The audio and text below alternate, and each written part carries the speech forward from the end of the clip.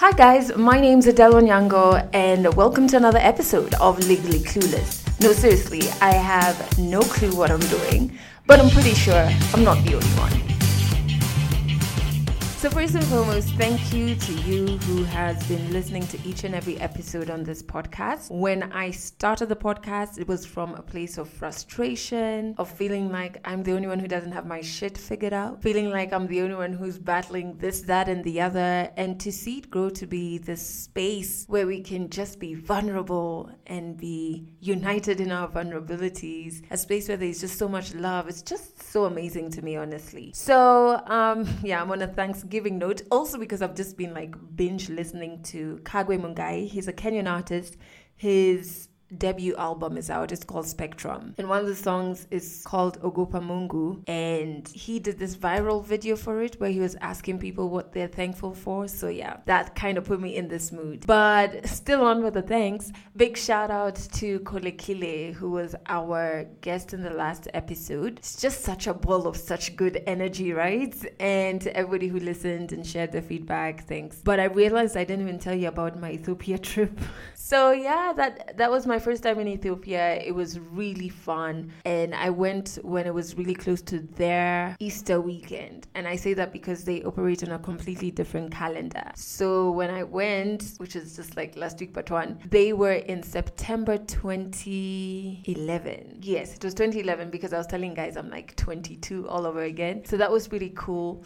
I didn't try any of their food because the first time I went to an Ethiopian restaurant here in Nairobi, I got really bad food poisoning. So I was just scarred for life. I was just living on fries, pizza, and pasta while I was in Ethiopia. But yeah, I had a really good time. I went out on one of the nights. Ethiopians really love hip hop, which was quite interesting to find out because I'm a music person. So it was quite interesting to find out. But I really made use of the Translate app because most people in Ethiopia speak Amharic and not English. And your girl knows no Amharic.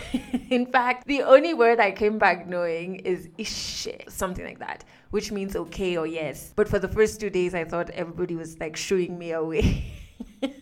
But it was a really fun trip. But I have to go back and like do touristy things so I can come back with better stories for you. While I was in Ethiopia, so I went on Tuesday morning, and the Monday night before I was with my friend, and her dad was in hospital. So we were all at the hospital keeping her company until like about 11 p.m. And then when I went on Tuesday morning to Ethiopia, Tuesday 5 p.m., we got the news that unfortunately he had passed away. So I started journaling because I travel with a notebook. Journaling just helps reduce the chaos in my mind. So just try and understand where my mind was and what emotions had been triggered. Because every time someone close to me loses someone, it has this weird ripple effect on me, which is so strange. And then half the time, I'm trying to understand this ripple effect, trying to be there for the person, and not being able to articulate what this death has brought up in me. So it took me back to the first time someone close to me lost someone, and that was Val, who was on the podcast a couple of episodes ago, my best friend of over like 15 years. And I remember being at the funeral mass for her mom, really like telling myself to hold it together,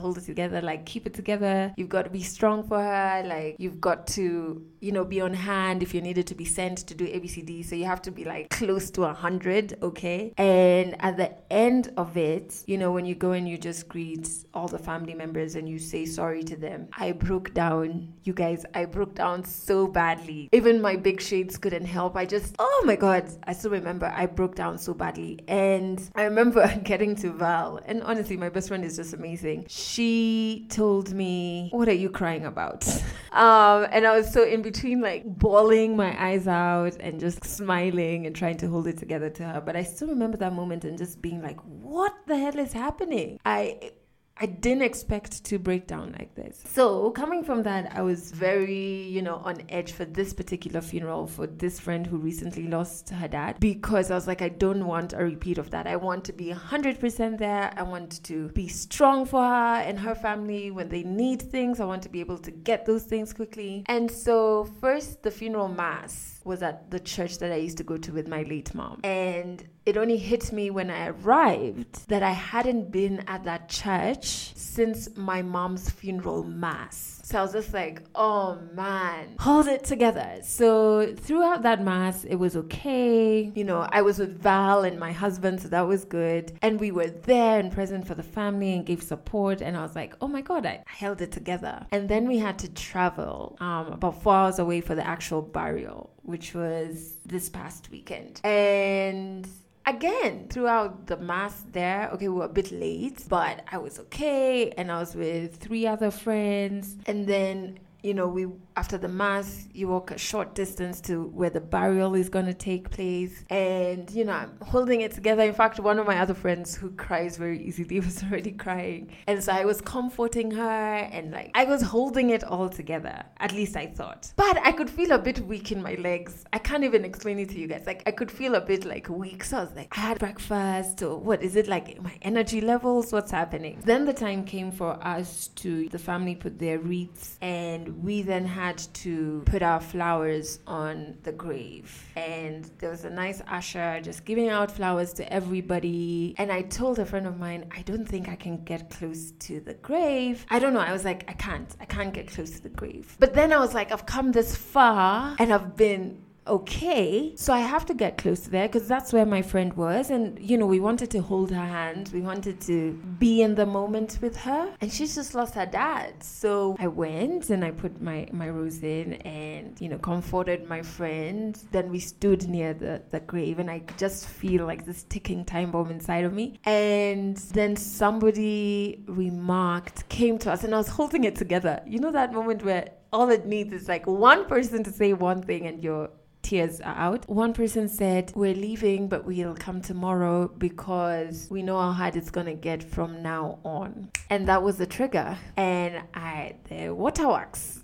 I just started crying. But this one was a bit different from like Val's mom's funeral because I knew exactly why I was crying. And maybe time has made me more in touch with my emotions, and I can figure out now where exactly they're coming from. And so I was crying because this friend of mine who I love was going to be going through something so difficult for the rest of her life. I knew that it was not going to end here. I was crying because I knew how heavy and difficult and emotionally draining this journey is, and that it only begins after that. And I felt so bad. And you know, Val and I are always talking about how we would never wish the death of a loved one on even our greatest enemies. And it's so true. Like, I would not wish it on anyone. And so that's where I'm very aware that's where my tears were coming from. Just knowing that here I am, 7 years after burying my mom, and still those emotions pop up and just F me over, and just being like, man, it doesn't get easier. It just